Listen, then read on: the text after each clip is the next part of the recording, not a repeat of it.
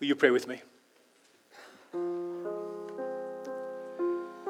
Heavenly Father, we come to you again this morning and we thank you that you are a God who meets us in our deepest needs. And the unspoken things that we struggle with in our lives and our hearts that we cannot put words to, Lord, you understand, you know. And there is a great emptiness in us, Lord, that we have. The only thing that can fill that emptiness is you. And so, Lord, this morning as we open your word, we ask, give us fresh eyes to see your word. We ask, Lord, that you'd not only feed our minds, but feed our souls through your word. And Lord, that you would fill us to overflowing with who you are and the great truths of what you've done for us. May we be strengthened in our faith in you. The roots of our faith would grow down deep. And Lord, that we would be filled with the joy inexpressible, a peace unsurpassable that can only come from you. Thank you, Jesus. We pray these things in your strong and majestic name. In Jesus' name we pray. Amen. Amen. Well, the year 1924 found Adolf Hitler serving a 5-year prison term for leading a political revolt. It was during this time that he dictated his book Mein Kampf, meaning My Struggle, consisting of some 15 chapters, around 720 pages. Hitler carefully crafted his autobiographical manifesto explaining his disturbing political beliefs, crazed theories, and troubled feelings. Fueled by what could only be described as a dark and demonic passion, Hitler wove together the tapestry of his terrifying plans to conquer Europe and then the world. When it was first published, most people didn't think much of it. Maybe interesting, but not much more. Certainly not life-changing. However, in a short amount of time, this book became the Bible of National Socialism, Nazism, in Germany's Third Reich. And it is said for every single word that was written in that book, 125 people brutally lost their lives. We should never underestimate the power of words. The words of a doctor, for instance, or maybe a judge or a parent or a school teacher, have tremendous power in our lives to alter and to shape our lives. But this morning I want to talk to you about another book that stands in marked contrast as day does tonight compared to Hitler's Mein Kampf. Actually, it's more of a letter than it is a book. And instead of destroying lives, it has offered life and hope and peace and joy and meaning and guidance to more people than we could possibly imagine. The message of this letter essentially surrounds the immeasurable significance of the death, the burial, the significance, or the resurrection of Jesus Christ.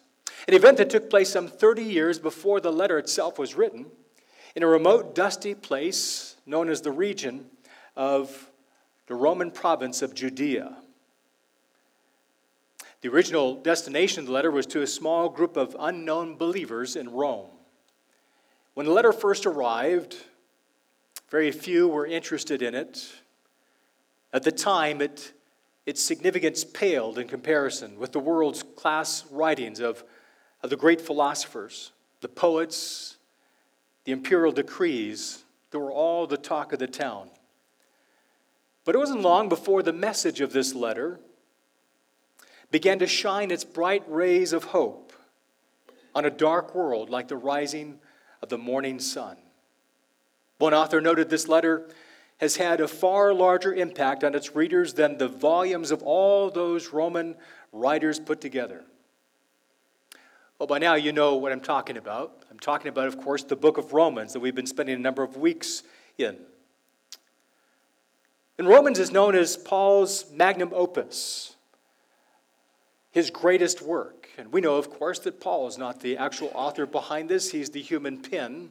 But the Holy Spirit wrote the book of Romans.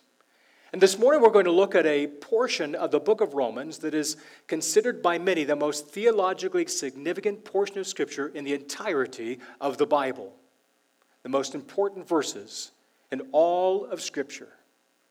So open with me, if you will, to Romans chapter 3, verses 21 through 31. Romans chapter 3, verses 21 through 31. And these 11 verses contain the core essence of what the gospel is all about. And the Apostle Paul is going to show us that the only way we can be right with God, no matter who you are, is through a personal faith in His Son, Jesus Christ. And as I read these words, these 11 verses for you this morning, I want you to listen. And listen for some words that Paul uses repeatedly throughout these verses. Because words matter.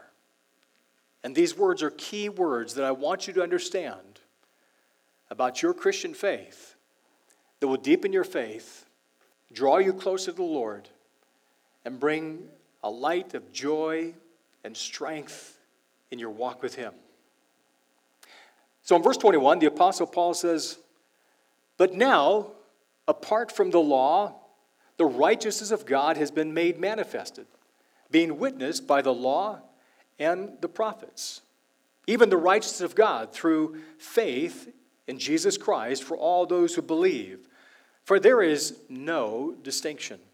For all have sinned and fallen short of the glory of God, being justified as a gift by His grace through the redemption which is in Christ Jesus, whom God displayed publicly as a propitiation in His blood through faith. This was to demonstrate His righteousness, because in the forbearance of God He passed over the sins previously committed. For the demonstration, I say, of His righteousness at the present time, so that He would be just and the justifier of the one who has faith in Jesus. Where then is the boasting? It is excluded. By what kind of law?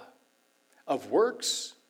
No, but by the law of faith. For we maintain that a man is justified by faith apart from the works of the law. Or is God the God of the Jews only? Is He not the God of the Gentiles also? Yes, of the Gentiles also.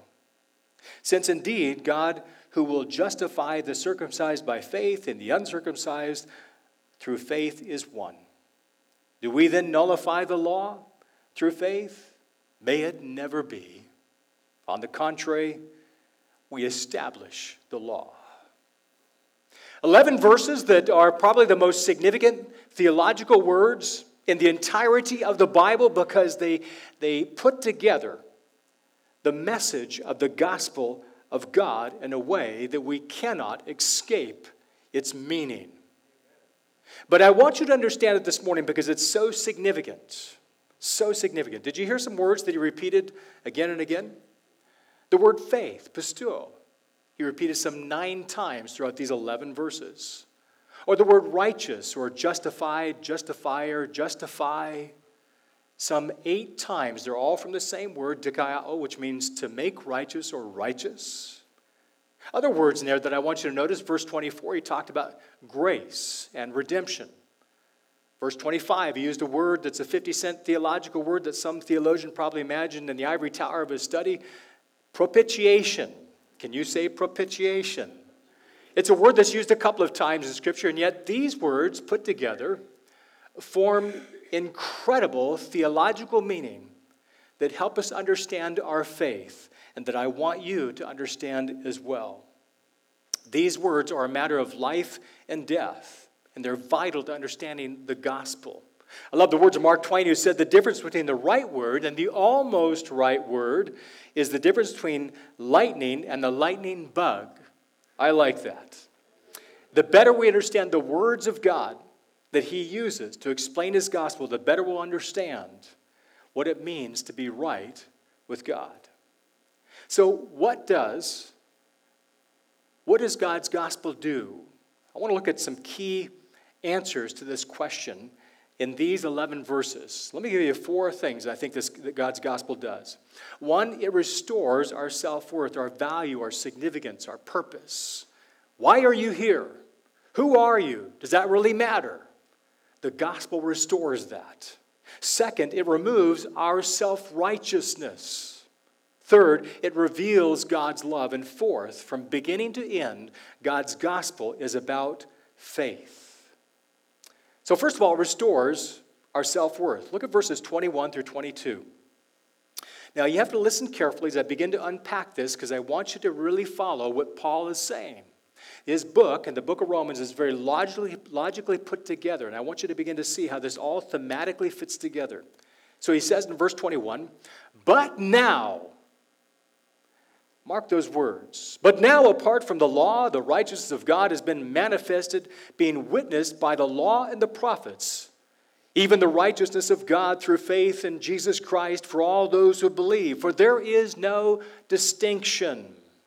Those words, "but now," mark an oblique turn, a sharp turn. It's as though Paul is walking out of this dark, cavernous prison into the bright, open sunlight of freedom. But now. Whenever you see the word "but" in anything that's written, it always means a contrast of thought. Suddenly, whoever the author is, they're going to change their thinking. There's going to be a big change. And so Paul says in verse 21, "But now." Well, what's the importance of that? Well, after spending almost 3 chapters building a case against all people, showing their universal sinfulness, and therefore their universal need for salvation, the Apostle Paul spells out the only way that we can be right with God begins with the words, "but now." But now, he says, apart from the law, the righteousness of God has been made manifested. That word righteous is important because from the very beginning of Paul's letter, he's been weaving this theme of righteousness all the way through. From chapter 1 all the way to chapter 16, we're going to see the righteousness of God being woven through this letter. And in fact, is the theme of the book of Romans. He first mentions it in chapter 1, verse 16 and 17, and he says these familiar verses. "For I'm not ashamed of the gospel, for it is the power of God for salvation to everyone who believes. For in it is revealed the righteousness from God from faith to faith." Now, what Paul is talking about in this righteousness here is not an attribute of God so much or the character of God, but rather an imparted righteousness that he gives to the person who has faith in Christ. That God literally infuses his righteousness into you the moment you trust Christ. And when God does that, based on your faith in Christ, God literally restores a sense of self-worth, a significance in your life. Why is that? Because he makes you or restores you as you were intended to be in the first place. None of this will make sense, though, until you see your need for God's righteousness. And so Paul spends 3 chapters in verse 18, beginning in verse 18, he says this, "But the wrath of God is being revealed from heaven."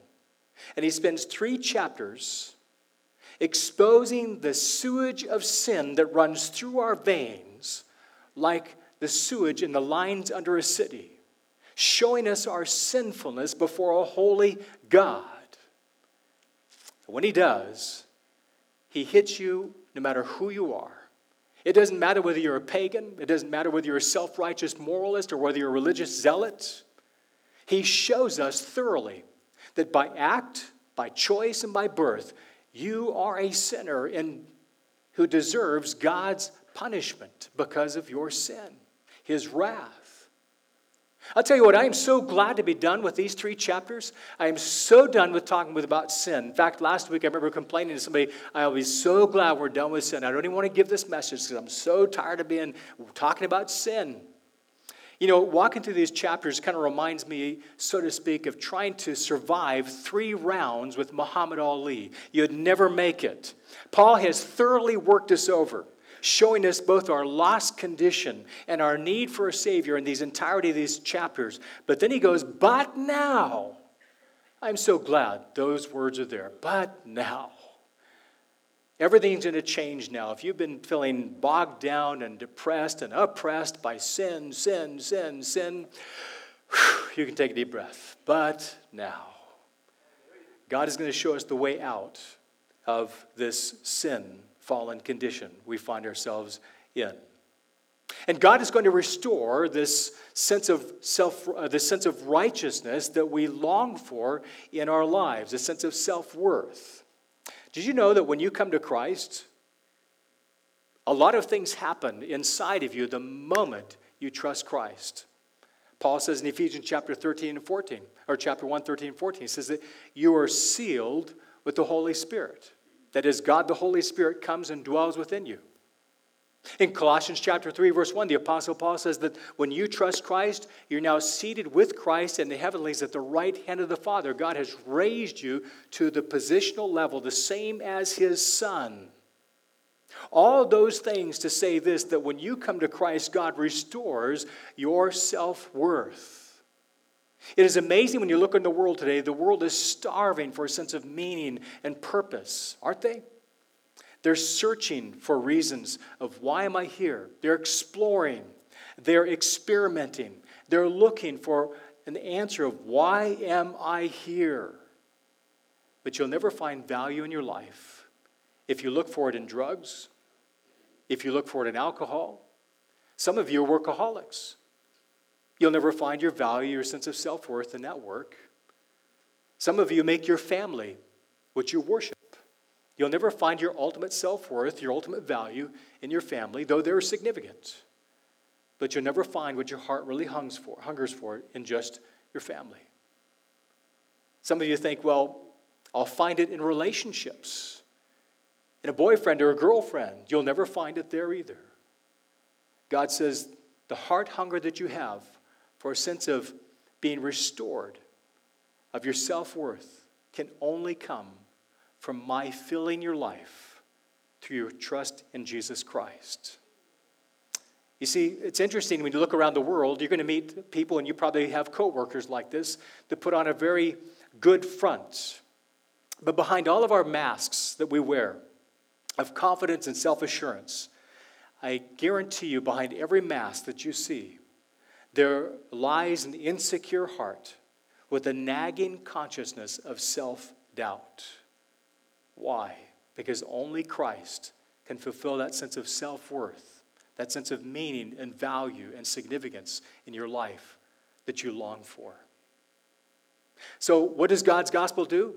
First of all, God imparts His righteousness into us, and He restores that. And Paul's going to show us how this works in three incredible truths. First of all, he says, this righteousness that is imparted to us, it is given apart from the law. He says, but now apart from the law, the righteousness of God has been manifested.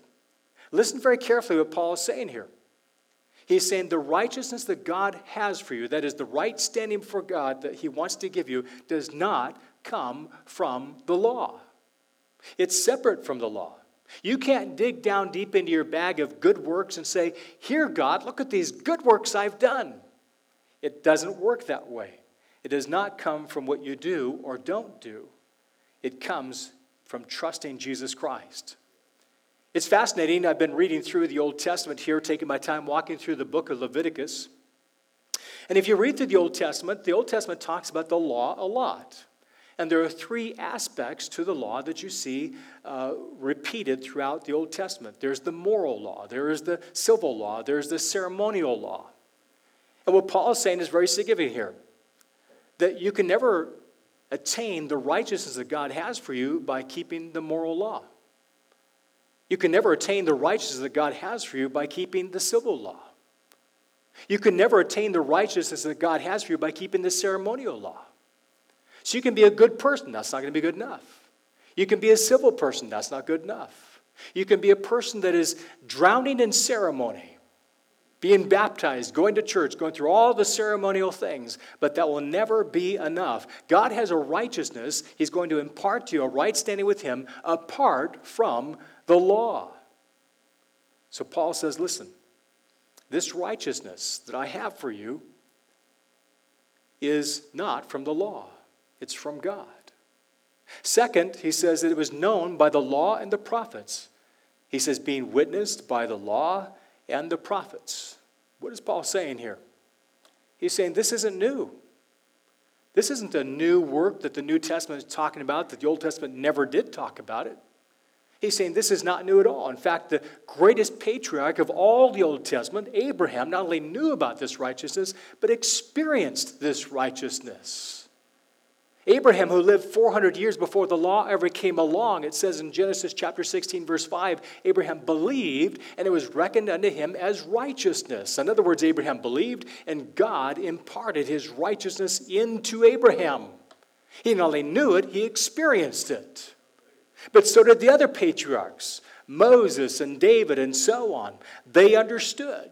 So what Paul is explaining here, he's going to illustrate in chapter 4 through the life of Abraham. But it was not a secret. It's not new. It was known by the law and the prophets. And third, it does not come from within us. The righteousness of God through faith in Christ for all those who believe. Listen carefully, he says, the righteousness of God through faith. This is a righteousness that comes from God, not from you. You can't manipulate it. You can't manifest it or manufacture it inside of you through positive thinking. This is a righteousness that comes from God to you. It's not something you can create inside of yourself. It comes directly from God. So what is this righteousness, this restored sense of self-worth? Well, Paul says it's apart from the law. It doesn't come from the law. You can't work for it. You can't earn it. It was known by the prophets and witnessed by them all the way in the Old Testament. It's repeatedly talked about. And as well, it doesn't come from within you. You can't manufacture it within you. It comes from God. So Paul says that when you come to Christ, you have a self-worth, a new worth. You have significance. Can I just be very real with you for a moment? Studies have shown again and again, and we see it in how people live their lives. Most people don't think much of themselves. They live their lives feeling depressed and oppressed, and they kind of mope about their days, feeling like they're insignificant, they're just nobody. And maybe that's been ingrained in you from your parents. Maybe that's been ingrained in you from your spouse. Maybe that's been ingrained in you from society. But the Bible tells us that when you come to Christ, you are not a person of insignificance. You are a person of tremendous significance. You are God's child. And he restores that sense of self-worth. Now, why do I say this? Because here's the problem, is that a lot of times people come to Christ, but they don't stop seeking their sense of self-worth from the world. And you need to stop doing that. You're trying to find satisfaction in your job. Well, there's a level of satisfaction that's okay to have. But if you're looking for your ultimate satisfaction to come from your job, you'll never have it. Some people are looking for that satisfaction from their marriage. You'll never have it. Some people are looking for that satisfaction in their children. You'll never have it. Stop looking to the world for the fulfillment of the self-worth that you want. Start looking to Christ and understanding what it means that you're a child of God. When you understand that, your life begins to radically and significantly change, and people see it inside of you. Your self-worth comes from God in the gift of righteousness that he imparts in you that can only come through your faith in Christ. So first of all, Paul says God's gospel restores our self-worth, our significance. Second, it removes our self-righteousness. I like this. Now, you may not like this, but I like this. It removes all our self-righteousness. Listen to what he says. For all have sinned and fallen short of the glory of God, being justified as a gift of his grace, through the redemption which is in Christ Jesus. You see, one of the greatest deceptions that we have as believers is not only do we look to the world for that fulfillment of self-worth, even though we come to Christ, but one of the deceptions we oftentimes have as we have been a believer for a while is our lives change, and rightly so, they should change. But what happens when you walk with the Lord for a while, sometimes people begin to think, you know what, I am such an amazing person. I am so blessed. God loves me so much. I'm such a wonderful person. That's why God chose to love me. And God says, what? If that's the case, then you need to go back to your scriptures. For all have sinned and fallen short of the glory of God, being justified as a gift of his grace. You see, the reason that you're saved, the reason that God chose to love you, the reason that God chose to forgive you of your sins is purely and only because of his grace. That's why. Now, you should change. You should become a better person.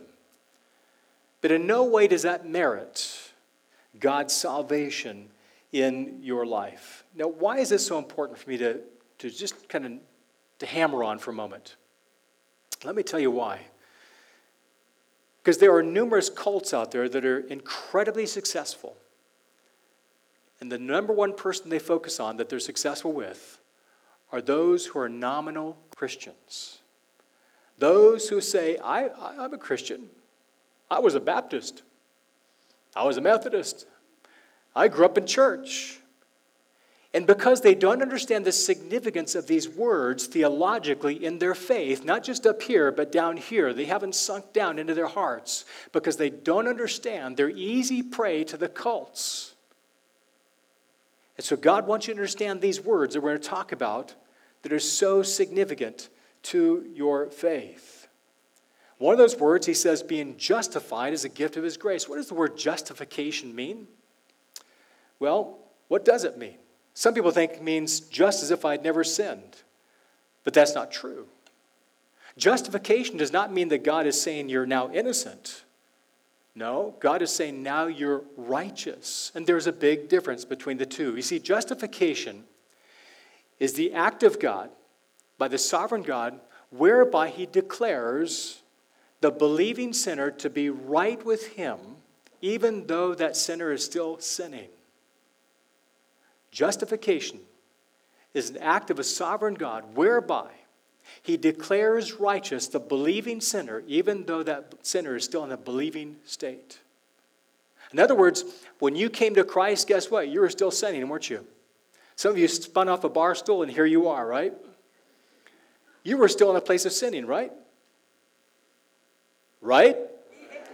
Okay, I want to make sure you're awake. By the way, I can't hear you downstairs, so I hope I can hear you too.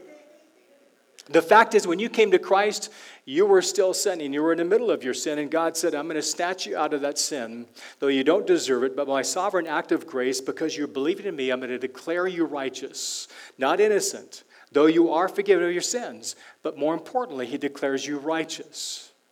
That's what's significant. So justification simply means this, that now God raises you in that righteousness to a position equal to his Son. You go, what? Yes. The moment you trust Christ, Colossians chapter 3, verse 1, the Apostle Paul says that our lives are hidden in Christ and we've been seated at the right hand of the Father with Christ. When you trust Christ, God raises you to the position of righteousness of his Son. God does not declare you innocent so much as he declares you now righteous. He restores that self-worth and he guarantees it by an eternal position with him in heaven. Some people confuse justification with a pardon. But it's not a pardon either. Because if you're pardoned as a criminal, you're still a criminal. And the record of your criminality will follow you all the days of your life. Not so with justification. With justification, God forgets your past, your present, and future record of sins. He never treats us as sinners when we accept him. Because justification means that we are in an eternal right standing with him. You never have to be afraid of God saying, I've grown tired of you. I'm just kind of done with your sin. I don't like you anymore. I thought I would, but I really don't like you anymore. We never have to worry about God rejecting you. I don't know about you, but how many of you experienced rejection in your life? Maybe it was a first love that you had. Maybe it was a job that you had, maybe it was a friendship that you had, but you've experienced rejection. And more importantly, you experienced a rejection in a relationship that you thought, I thought this relationship was good. I thought it was secure. I thought I would never experience this, and yet you did. Now here's the danger. On one hand, God says, I'll never, never, never reject you. But on the other hand, all your earthly experience has taught you that people, relationships, sooner or later will reject you. And what God wants you to know is this. You never have to worry about him rejecting you. You can let go of that fear, that anxiety in your heart, that when you sin, when you mess up, when you do the wrong thing, God's not going to say, I've had it. I'm done. You're finished. Out. We never have to worry about God saying that. And God wants you to have that sense of security. And that's what justification means. That you're now in an eternal right standing with God, though you may have never experienced it here in this life, but through faith and you know in your heart, you can trust God and take him at his word. You never have to worry about God rejecting you again. Isn't that what Paul says in Philippians chapter 1, verse 6? For he who began a good work in you will complete it. God will complete the work he began in you, whether you give up on yourself, whether others give up on you, whether no matter what happens in your life, God will never give up on you. That's justification. And this justification, by the way, takes place by God's grace. Listen what he says. Being justified is a gift of his grace. Grace. What an amazing word. Grace. This is a word that is important to explain here. Because the word that Paul uses here is not the typical word for gift of grace. The word gift here is dorean, which means a gift given without cause, for no reason, unearned, undeserved.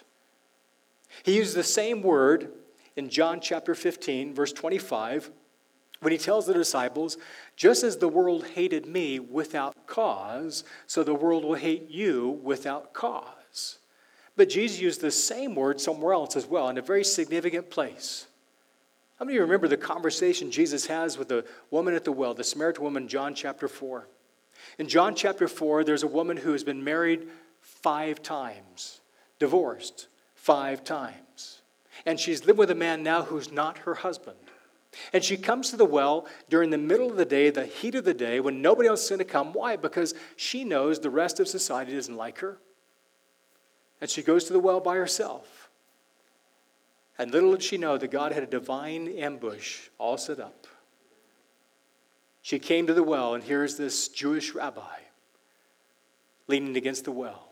He's exhausted. And he begins a conversation with her with a question that no Jew would ever ask a Samaritan woman. Give me a drink from your vessel. That was unheard of. You'd never do that. Why? Because Samaritans had several marks against them. One, they were Samaritans. They were half-breeds. They were less than Jewish. They had perverted the law. And so the Samaritans were a hated people among the Jews. And no Jew, let alone a rabbi, would ask another Samaritan for a drink from their own vessel. It was just unthinkable. And yet Jesus is there, and he asks her for a drink. And they begin a conversation. As they begin this conversation, she learns that Jesus knows all about her. That's significant. He knows everything about her. And though he's never asked her a question, he knows everything about her life. Jesus knows everything about your life too. He knows all the failures. He knows all the mistakes. He knows all the things you've done wrong. And just like the Samaritan woman, Jesus speaks to her. And he says to her, he's offering her what is called the gift of God. If you knew what the gift of God is that is standing before you, you would accept it. Eternal water. But that word gift right there is the same word that Paul uses as a gift given without cause, undeserved. And so God says this gift of salvation that he has for you, this gift of righteousness and justification, is undeserved, without cause. In other words, God doesn't look down from heaven, just so I seal this and make sure that we really drive this home. God doesn't look down from heaven and look at you and go, you're so handsome. You're so beautiful. You're amazing. Oh, you're just so smart, so brilliant. God does not look at you and choose you based on anything like that. It is without cause. God, in other words, says, even though you have nothing of value to offer me, in fact, all you have to offer me is your failure, your brokenness, your pain, your inadequacy, and you have nothing of value to offer me, yet I choose to love you and accept you unconditionally. That's pretty powerful, isn't it? Pretty powerful. One of my favorite passages that probably illustrates this so amazing is Deuteronomy chapter 7. In Deuteronomy chapter 7, of course, we recognize that as the first 5 books of the Bible and the second giving of the law. In other words, this is in light of Israel's failure. They've broken all the commandments. They've rejected God. And so God is giving them the law a second time as they prepare to enter the land. And God just has kind of a little pep talk with them in Deuteronomy chapter 7. And he says to them, listen, the reason I chose you is not because you were more numerous than any other peoples, for you are the fewest of all the peoples. Listen what he says. Do you know why I chose you? Because the Lord loved you. Why did God choose you? Because. No, really, why did God choose you? Because. No, really, why did God choose you? Because. God chose you in his grace because. What I want to save you from is any kind of notion of self-righteousness, of looking at yourself saying, I'm such an amazing person. I'm so good. No wonder why God had to choose me. I want to save you the embarrassment and the pain of just saying, listen, it's not because of you that God chose you. You had nothing to offer him but your failure, your pain, your misery, your inadequacy. Nothing to offer him but brokenness. And yet he says, I choose to love you, accept you unconditionally, and give you my gift of righteousness. Pretty amazing, isn't it? And yet God chooses to do that for us. Paul is saying that Christ came in order to give us this righteousness. But there's one other word that I want us to understand. It's found in verse 24. It's the word redemption. Redemption simply means that when Christ died on the cross, he paid all the price for all your sin in your life, past, present, and future. Now, this word redemption was a word that Paul's readers were very familiar with because they lived in a world that was filled with millions and millions of slaves. In fact, most of the world were in slavery.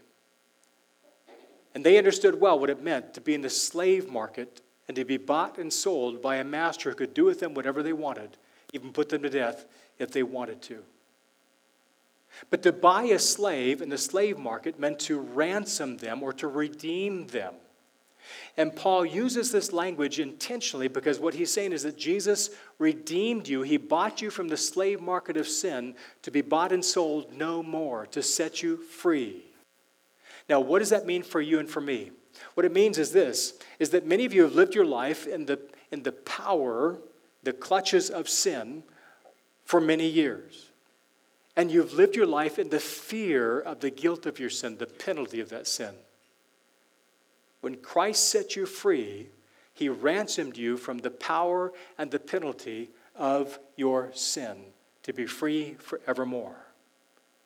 What that means now is that you have a power within you, that is the Holy Spirit inside of you. You can say no to the sin that once overpowered your life. It means that you don't need to let the past dictate your future anymore. Does that make sense to you?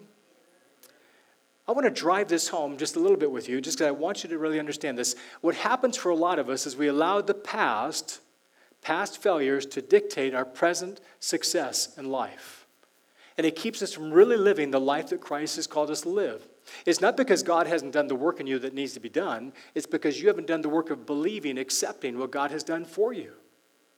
You're too busy looking at the world, trying to figure out your self-worth, trying to make sense from your past. And God says, let it go. The past is done. I heard of a conversation Between a couple of guys that were talking, one man said to his friend, "Hey, say, you look really depressed. What are you thinking about?" "My future," was his answer. Then his friend said, well, what makes it look so hopeless?" "My past." You see, many of you are living with the past still bogging you down today in your walk with Christ. You're allowing the past failures, the past guilt, the past things you've done to interfere with the life that God has called you to live now. You're free from the power and the penalty of sin in Jesus Christ. That's what redemption means. So third, God's gospel does this. It reveals his love. Verses 25 through 26. Paul says, whom God displayed publicly as a propitiation. There's that word, propitiation, in Christ's blood through faith. This was to demonstrate his righteousness because in forbearance God had passed over the sins previously committed for the demonstration, I say, of his righteousness at the present time, so that he would be just and the justifier of the one who has faith in Jesus Christ. Would you circle that word propitiation right there? I know that sounds like a 50-cent word that some theologian had to think up, but it's a very, very scriptural and important word for us to understand, propitiation. It's one of the most important concepts we can understand, not just in the New Testament, but the entirety of the Old Testament. It's used twice in the New Testament, but its lesson, its teaching is seen throughout, pervasive in the Old Testament and the New Testament. And it comes from an important word that we're about to celebrate this morning. It comes from Yom Kippur, meaning the day of covering, the day of atonement or at-one-ment. Yom Kippur was that time once a year in the Jewish law that God had set aside where the high priest would sacrifice the Passover lamb for the sins of the nation of Israel and for himself.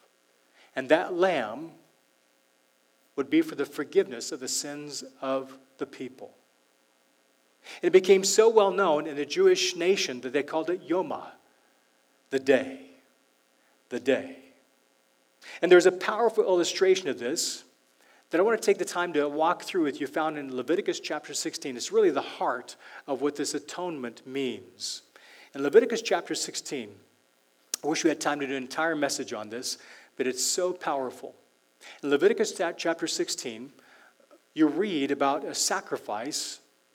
In fact, all the sacrifices in the Old Testament point to Christ, but you read about a sacrifice that very powerfully gives us an object lesson of Christ's death, burial, resurrection, and forgiveness for us. It says in Leviticus chapter 16 that the high priest would select 2 goats. He'd bring them before the tent of entrance that is before God in God's presence. And one goat would be selected to be slaughtered. And the other goat would be selected for another purpose. But the first goat, they would slaughter that goat and they would take the blood as well as the blood of a bull.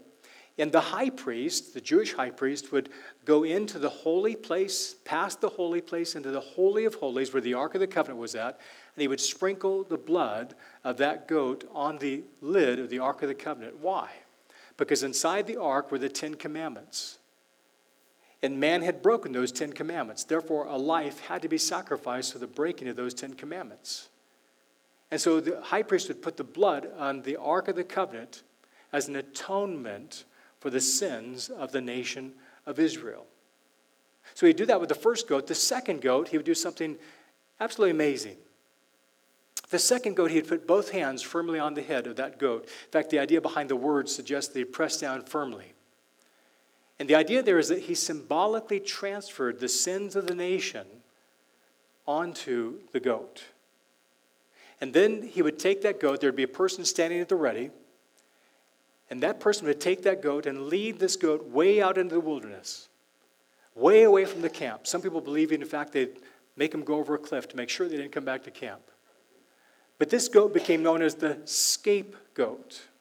And it was a powerful object lesson that God was showing the nation of Israel that as far as the east is from the west, so I have separated transgressions from you. Psalm 103, verse 12. That God is separating our sins from us. Now, what's important for us is that's exactly what Jesus Christ did for us. when Christ died on the cross, he is the fulfillment of what that goat was merely the object lesson of. Jesus separates you from all your sin as far as the east is from the west, never to come again into your life. You see, John understood this, John the Baptist, when he first saw Jesus. Remember what he said to Jesus as Jesus was coming to him? In John chapter 1, verse 29, he said, "Behold, the Lamb of God who takes away the sin of the world." If you want to understand the book of Leviticus, all of the sacrifices, all of the offerings in the book of Leviticus prefigure, they are a shadow of which Christ is the fulfillment of. That's why they're there. And Jesus is the fulfillment of all of them. In other words, that Jesus took the entire weight of all our sin, of all the world, of all time, and on his shoulders, and he died on the cross as the object of God's wrath for our sin. That's what atonement is all about. Paul understood this. He says, God made him who knew no sin to become sin on our behalf. Listen to what he says. So that we might become the righteousness of God. Christ came to be the one who would take all the punishment for your sin and my sin and become the scapegoat of our sin. Why did God do that? Because you're so handsome and so beautiful and so smart? No. God did that because he chose to love you. Do you know how many people I talk to who'll say, God couldn't forgive me? I meet people that have done some horrendous things in their lives. And they'll tell you about them because they're hurting. They feel that somehow if I talk about it, it'll make it go away, but it doesn't. But they feel like that's an inseparable wall between them and God. They've done these horrendous things. Maybe they've killed somebody. I've talked to combat veterans who have taken lives, who said, God could never forgive me for doing that. I said, yes, he can.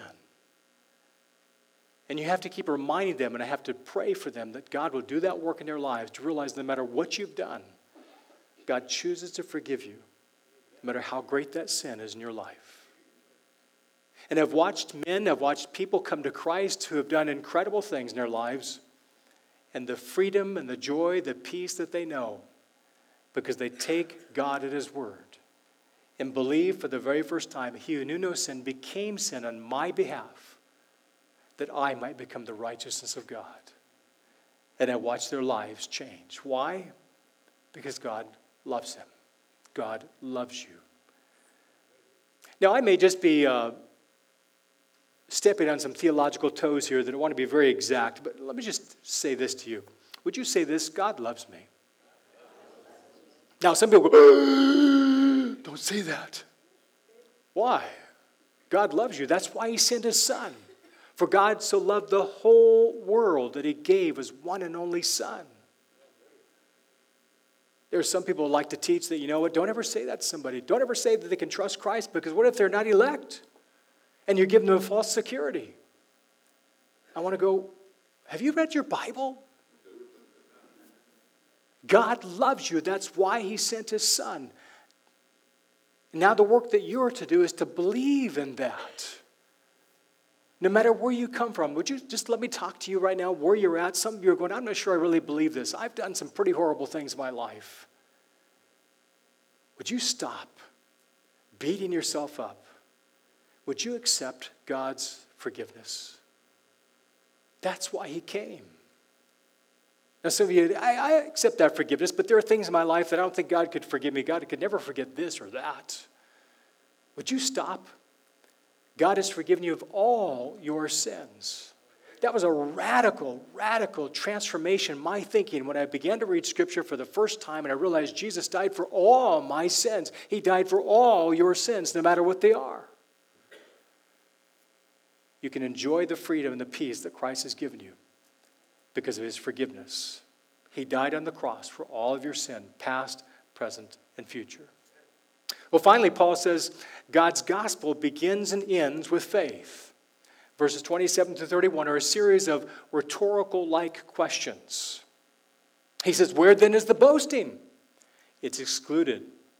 By what kind of law? Of works? No. But by the law of faith. For we maintain that a man is justified by faith apart from the works of the law. Or is God the God of the Jews only? Is he not the God of the Gentiles also? Yes, of the Gentiles also.